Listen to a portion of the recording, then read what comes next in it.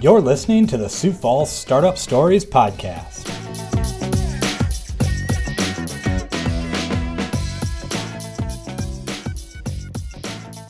Hello and welcome to another fantastic episode of Sioux Falls Startup Stories.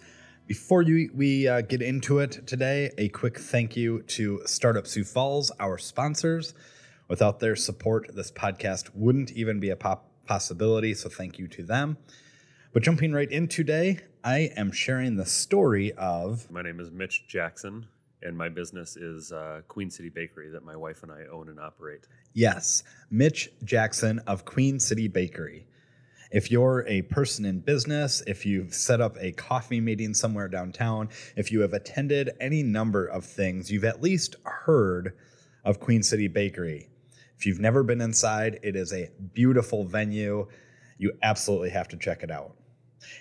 But for me, outside of seeing this friendly face make and serve coffee from behind the counter, I've never really had the opportunity to get to know Mitch or understand the story of how what's become this kind of iconic staple business in our downtown community really came into being.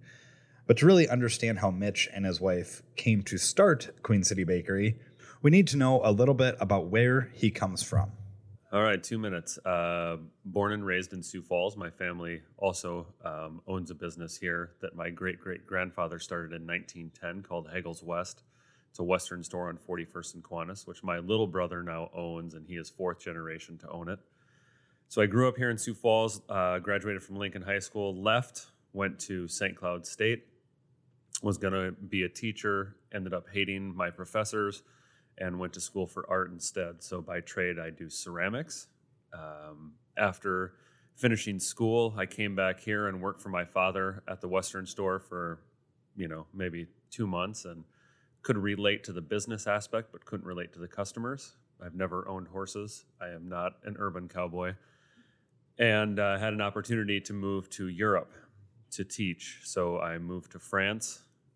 While I was in France, I met a woman who's from Rapid City, who's now my wife, and we moved back from Europe, lived in Rapid City for just maybe 6 or 7 months, and bought one-way tickets to New York City. So we moved to New York City. That's how we got into the baking game. My wife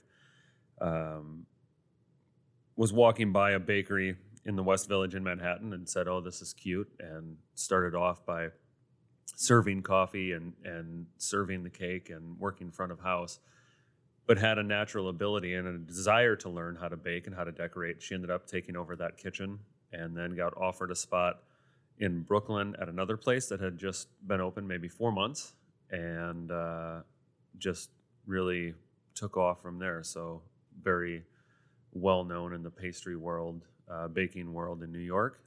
I was doing business management in the financial district for a small business, kind of like the Great Outdoor Store here, but times 100. I was doing business management and buying, roughly doing about $20 million a quarter that I was in charge of, and really got tired of that. I knew that at some point we were going to open up our own business. I knew that it was going to be a bakery because I was going to ride my wife's coattails as long as I could. But I didn't understand anything about the baking business. So I went to the bakery and did their business management so that I could understand how to work a bakery-specific business. Okay, so a little bit longer than 2 minutes. But one thing I certainly learned about Mitch is he is a fantastic conversationalist, which makes sense. He runs a coffee and bakery shop. You have to be able to talk to people over coffee. But this wasn't necessarily his plan.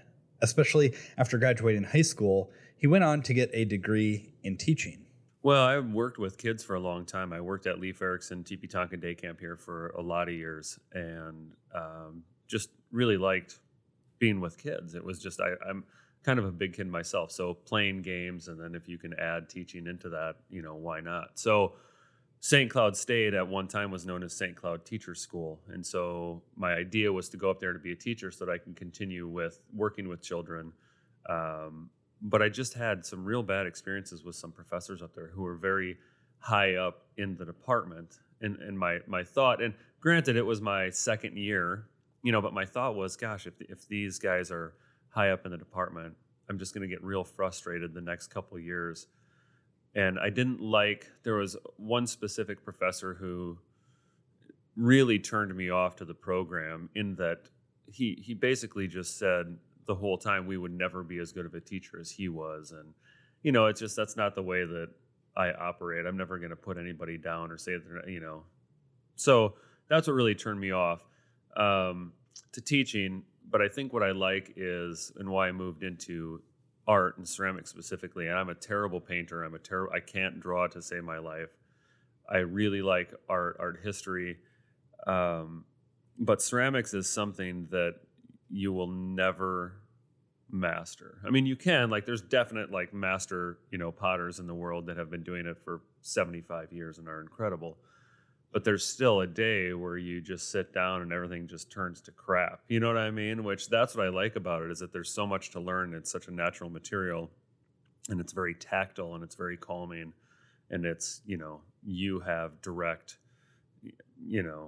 influence on what's happening. So you move just a tiny bit and the whole thing changes. So I really like that aspect of it, that I felt like this is something that I would never master, and I would continue to work at it forever, which, I mean, I haven't exactly done that. Here I am owning a bakery, but I did teach in New York at a private studio. I had 20 students that would come, and that was lovely. And that's something that I've liked to get back into. Now that the business has slowed down a little bit for us personally, after 11 and a half years, that now I'm finding, and my kids are older too, that now I'm finding I can have a little bit of time to maybe go back into some hobbies and things like that. But teaching was just it was a way to continue to work with children at a level that is not the pay of a camp counselor. Slightly higher, not much higher in this state, but slightly higher than a counselor. Well, when Mitch mentions that he was teaching pottery at a studio in New York, I couldn't help but think that he could have played the main character in the 1990s movie Ghost. That scene where Patrick Swayze is with his wife, or I don't know, his girlfriend, and they're romanticizing over pottery together. It almost prompted me to go watch the movie. Almost. But I find it really interesting, however, that Mitch was going to become a teacher/camp counselor. I mean, he grew up in the entrepreneurial world. His family owned a business. He watched his parents run a business. Owning a business was really what he had been exposed to for most of his life. Yeah, my great-great-grandfather, Charlie Hagel, opened Hagel's West. Actually, it was called Hagel's Saddle Shop. It was downtown. I believe it was where Spa 2000 is now. And he was there. He opened in 1910. And he repaired saddles and harnesses and things like that for horse teams. And they opened a second location at 41st and Kiwanis, where they are currently. I think it was in the 70s or 80s. And that's why it's called Hagel's West, because it was their west location. And then traffic ended up being far greater as development went to the west on 41st Street, that they closed the one downtown and just moved it out to, and kept the single store at 41st and Kiwanis. So my youngest brother is now the owner of the store, which he purchased from my father, I think about 2 years ago. So he's fourth generation. So it's always gone down. It was before my brother, it was my parents. Before my parents, it was my mom's mom and dad. And then before them, it was Charlie Hagel. So it was my grandparents' grandparents. What a rich and fantastic history that Mitch's family has in our community. For one, I had no idea that Western-style store over on 41st and Kiwanis was a family-owned business for literally generations. And for two, I had no idea that this humble coffee and bakery shop owner had any part of it. I think anytime that you are growing up, you have to shun somewhat of what your parents had done. You know what I mean? You're never going to be the same as your parents. You're going to change. You're going to do whatever. And I'd always, like I said, I'd always like working with kids. And me being just a big kid myself, that was a natural route for me.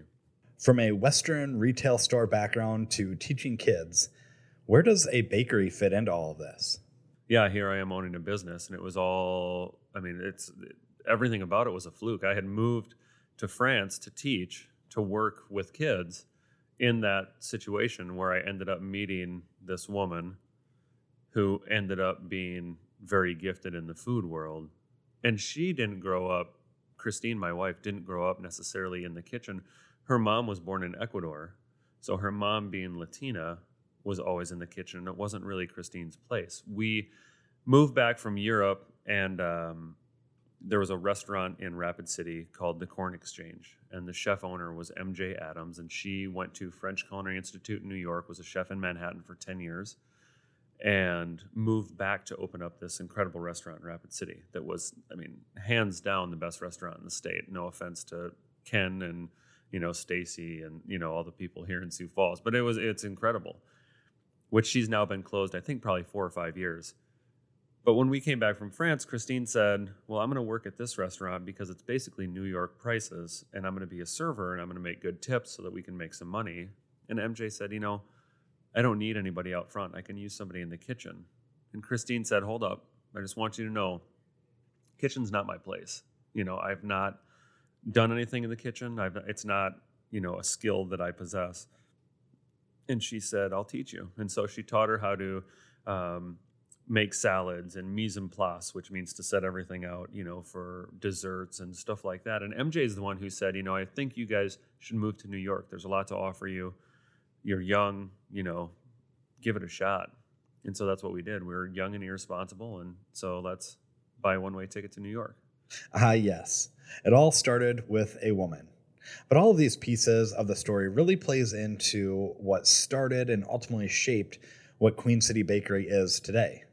So that's how she came into the food world. It was just through MJ and through that, kind of mentorship, and somebody who we really look up to and we're still friends with, even though she doesn't have a restaurant anymore. She has a food show, I think, on South Dakota Public Broadcasting, but just a great, great person who's very, very skilled at what they do, but also nurturing if she sees talent in somebody and says, this might be a route for you.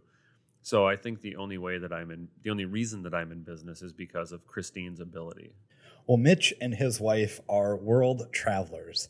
They met each other abroad. They moved back to their roots in South Dakota, but ultimately found themselves living what I would call the TV life in New York City.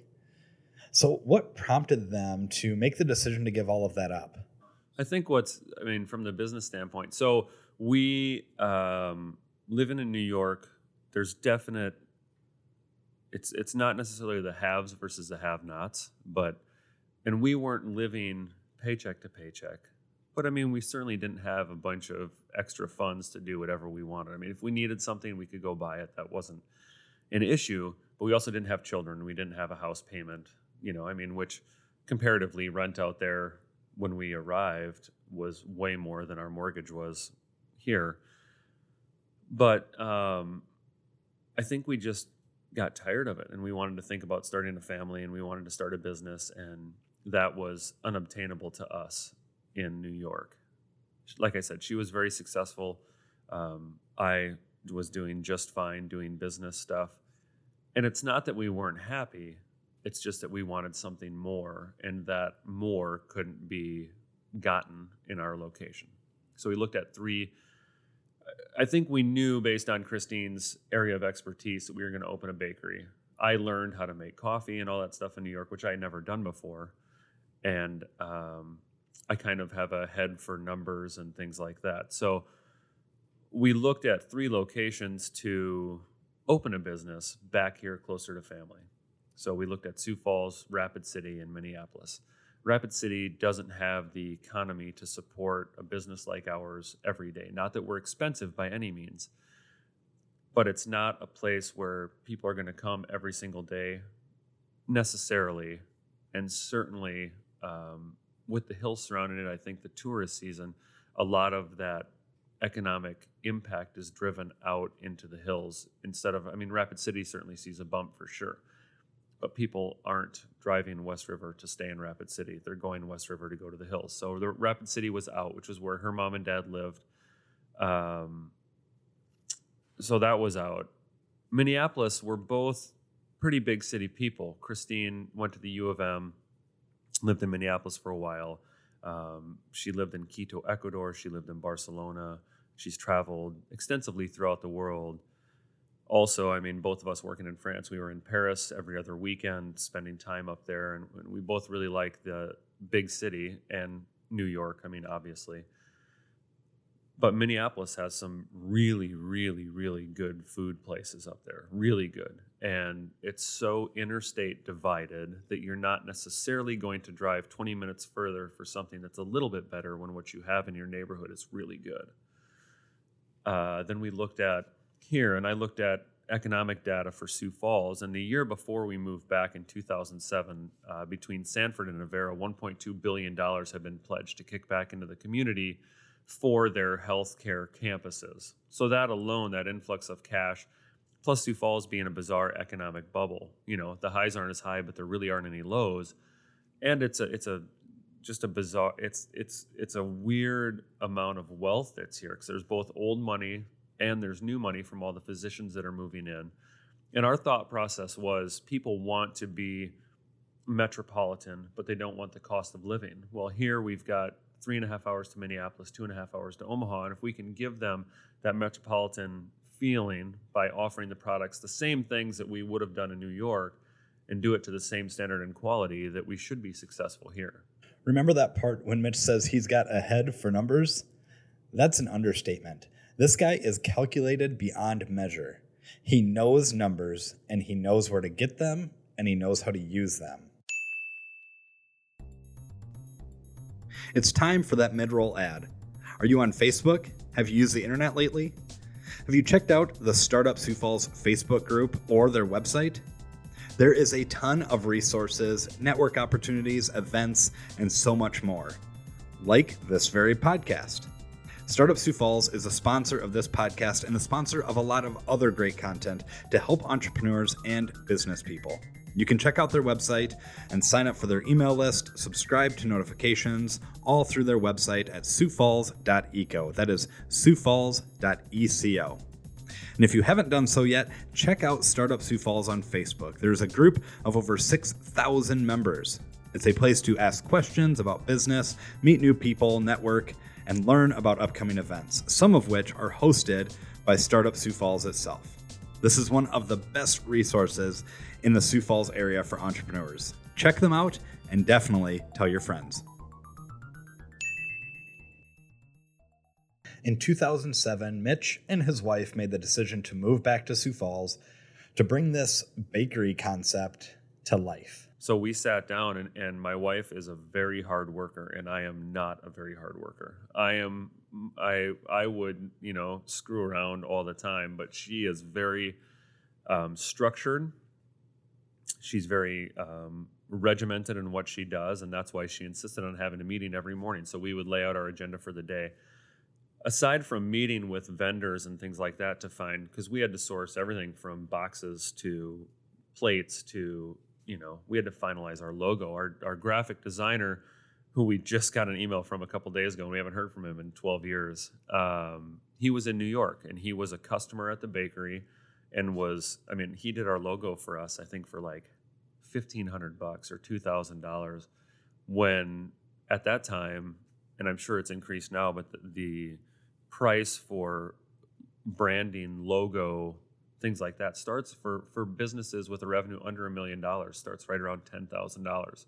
So he did it for us as a favor, and we said, here's our name, this is what we got, and that was it. And he worked with us for quite a while, and then we would just mail him checks as we had funds coming in.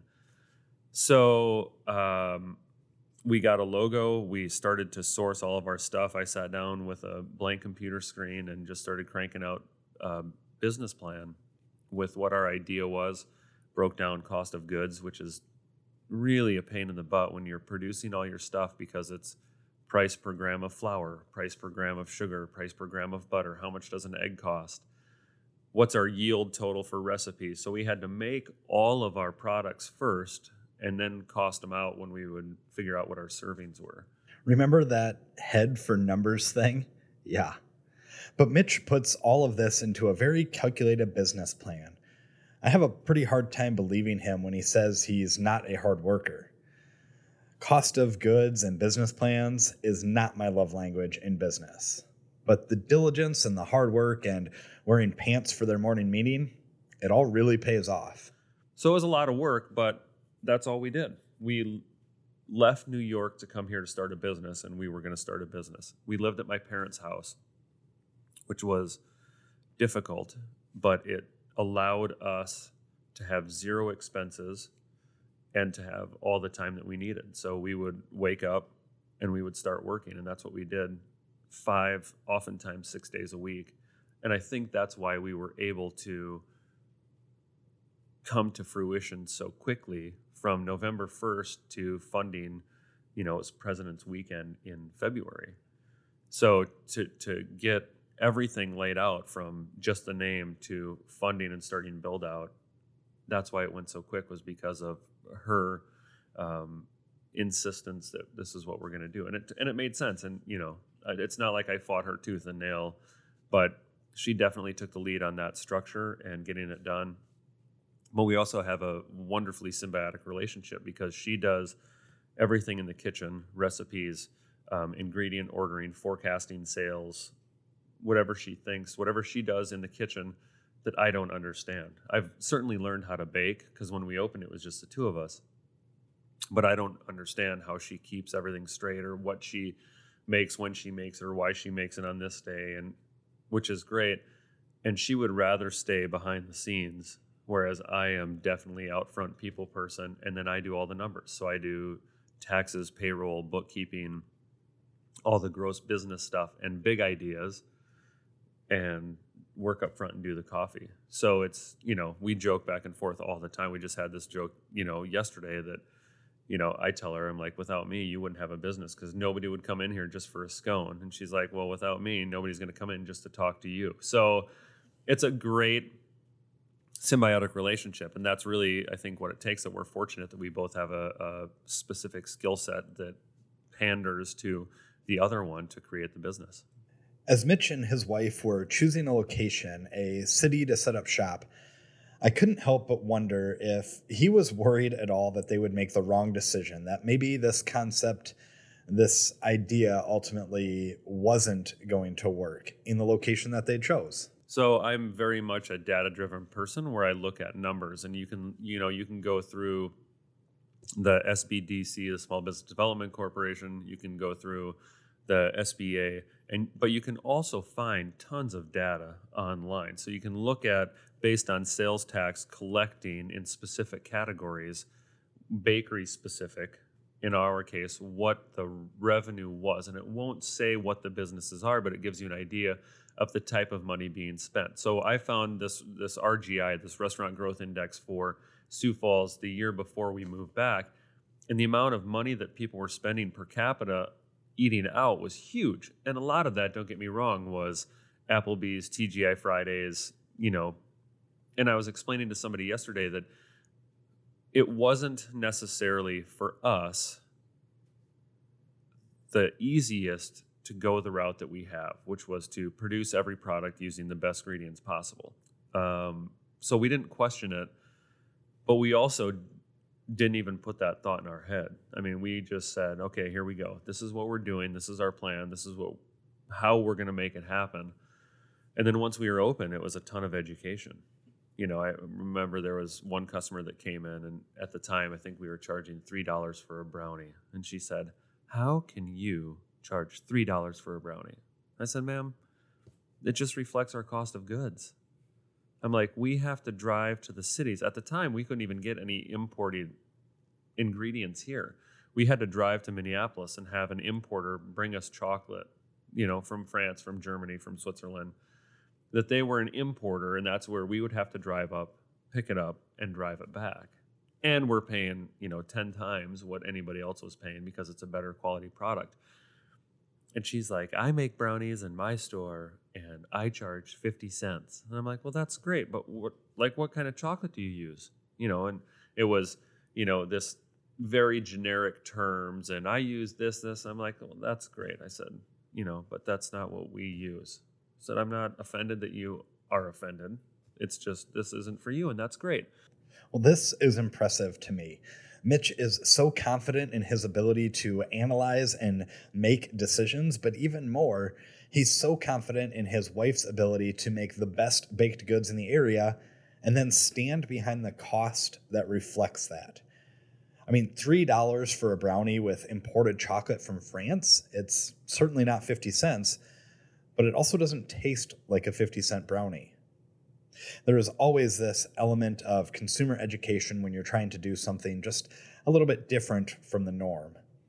Whether it's making natural homeopathic remedies and chemical-free bath and body products like my wife and I do at our retail store, shameless plug, or if it's using the finest ingredients imported from all over the world in baked goods like Mitch and his wife does. Education becomes a key factor into why the products are the best and also why they might cost a bit more than some are used to. But the problem with doing something new is it's harder to educate the financiers.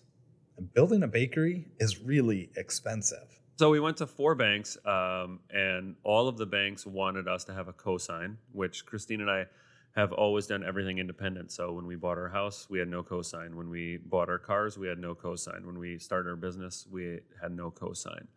We didn't want our venture to be on somebody else's shoulders, and we also needed all of the skin in the game. I think it's very easy if you are from an affluent family and you get, this business handed to you to not put the work in.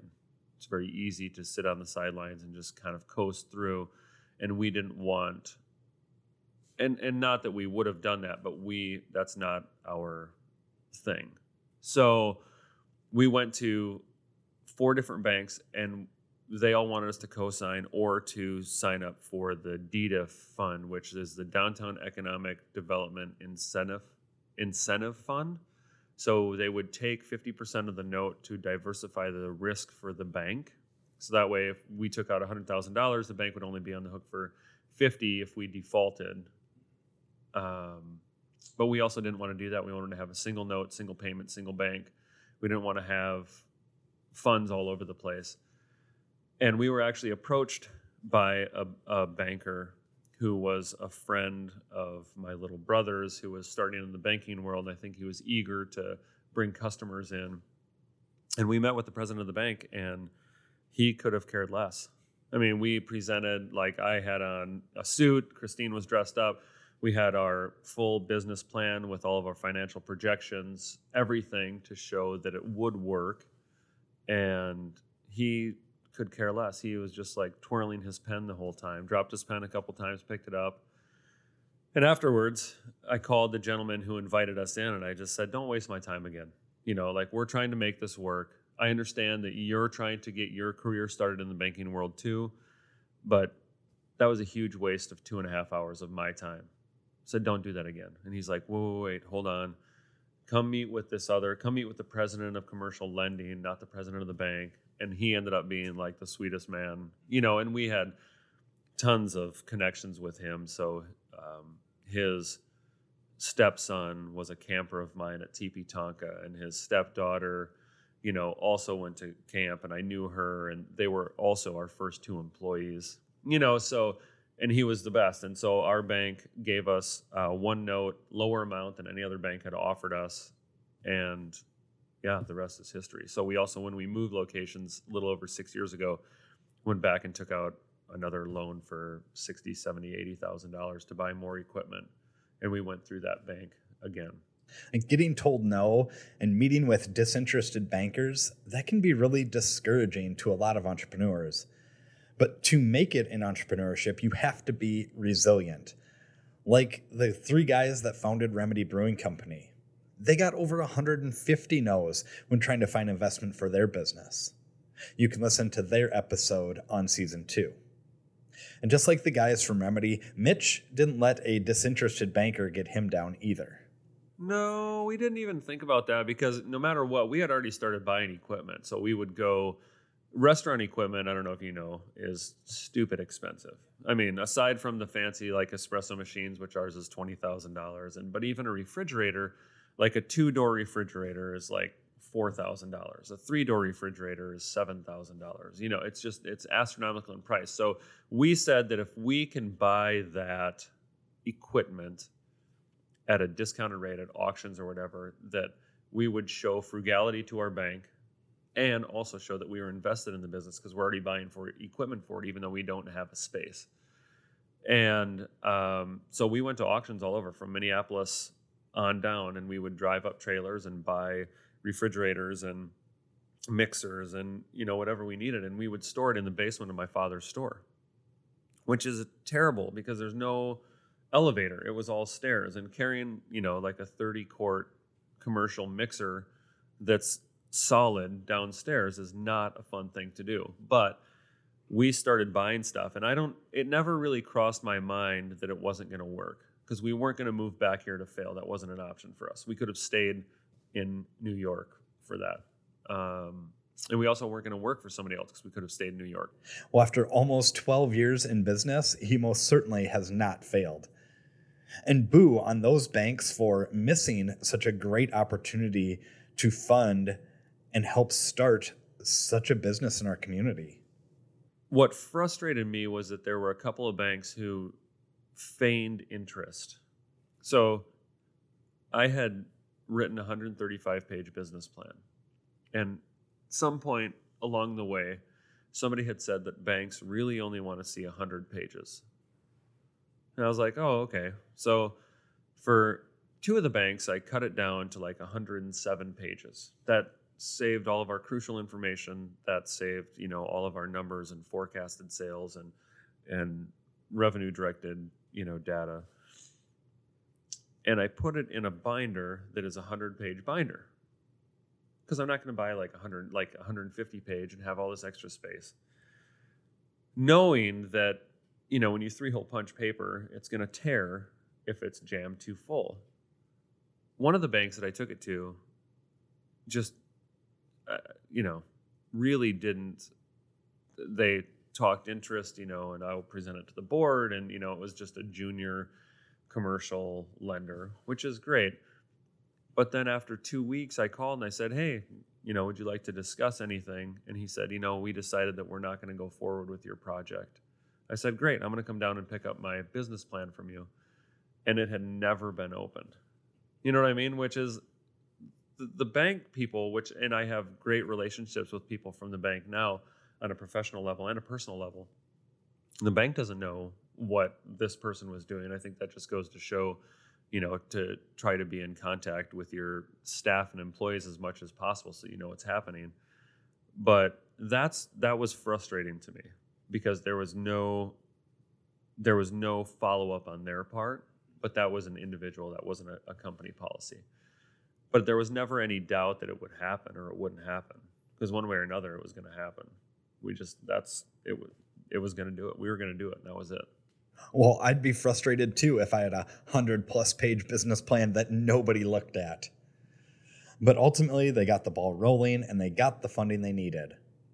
I'm not a business plan type of guy. There are a lot of big name entrepreneurs that'll say that business plans are a waste of time, they aren't worth it, or whatever.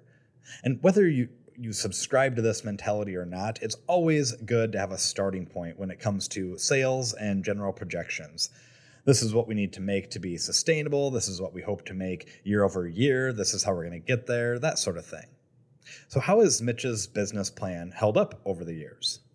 We blew by him. I didn't really understand the level of support. Like I said earlier, how people in Sioux Falls really go for new restaurants, and they just, it's bang on. It's a line out the door, and we are not planners in that sense. So I was at our old location at 8th and Weber. I remember it was a Thursday night, and I was standing on top of a 12-foot ladder pulling nails out of the ceiling. And I looked down, and my first thought was, if I fell right now, I would die, and Christine wouldn't know what happened until tomorrow morning. And the second thing was, we need to open because we're spending so much money on this build out and we don't have any revenue. So we spent, $100,000 at that point, and there was nothing coming in. And I thought to myself, we just got to open. we told 2 people that we were opening, aside from my parents, who I'm sure my mom told 8 million people, but we really only told 2 people. And that was Thursday night at 11 o'clock. And we opened Saturday morning. So it was a really quick turnaround. I told Christine, got home, and I just said, we need to go in, do prep tomorrow. The counters are being installed tomorrow. We need to be open on Saturday. As luck would have it, at that time in 2008, they were building the shelter for the Falls Farmers Market. So the farmers market was in the parking lot of Johnstone Supply, just to the north of us. We had our sign out front. That was our first day open, was the first day of the farmers market also. So we opened, at the time, we opened at 9 o'clock on Saturdays. We were selfish and wanted to open at 9 o'clock Sundays and 9 o'clock on Saturdays so that we could sleep in a little bit, not knowing that we would just go to work at the same time, but have a little more time to do prep work. And at 8:15, there was a line of about 30 people out the door.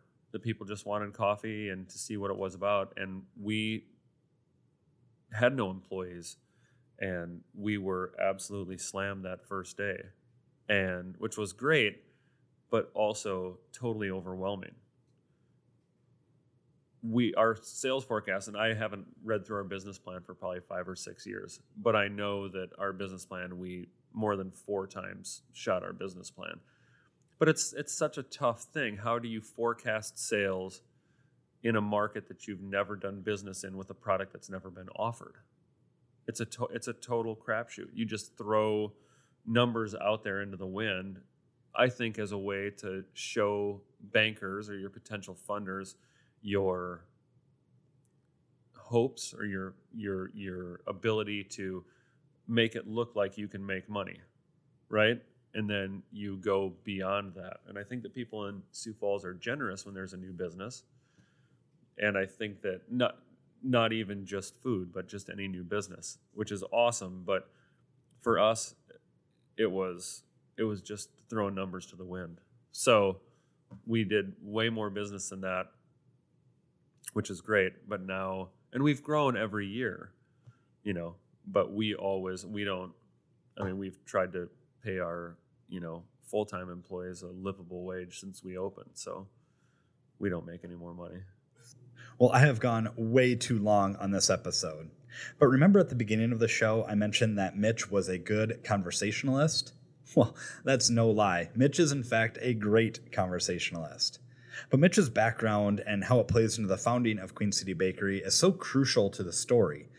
Mitch also shares that he and his wife, Christine, now have 2 kids since they've opened. Their kids, while barely kindergarten aged, have grown up in the bakery, and it's really become a part of who they are. He's really proud of the influence that the bakery has had on their taste buds as well. He told me that for his 5-year-old's birthday, they went to a sushi place and they ate them out of all the fancy plates. I gotta say, my 5-year-old only eats premium boxed chicken, so kudos, Mitch. I'll have to start introducing some quiche into my kids' food palette.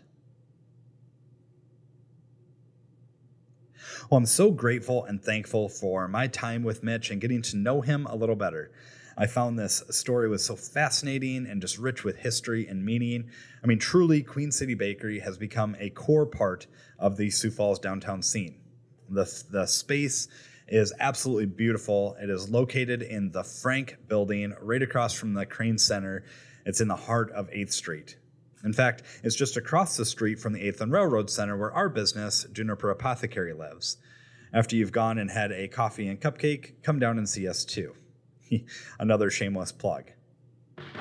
A final shout out to our sponsors, Startup Sioux Falls. If you want to learn more about their organization, have access to tons of amazing content that is business and entrepreneurial related, content like this very podcast, you can go check out their website at siouxfalls.eco. That is siouxfalls.eco. All right, we will see you all next week.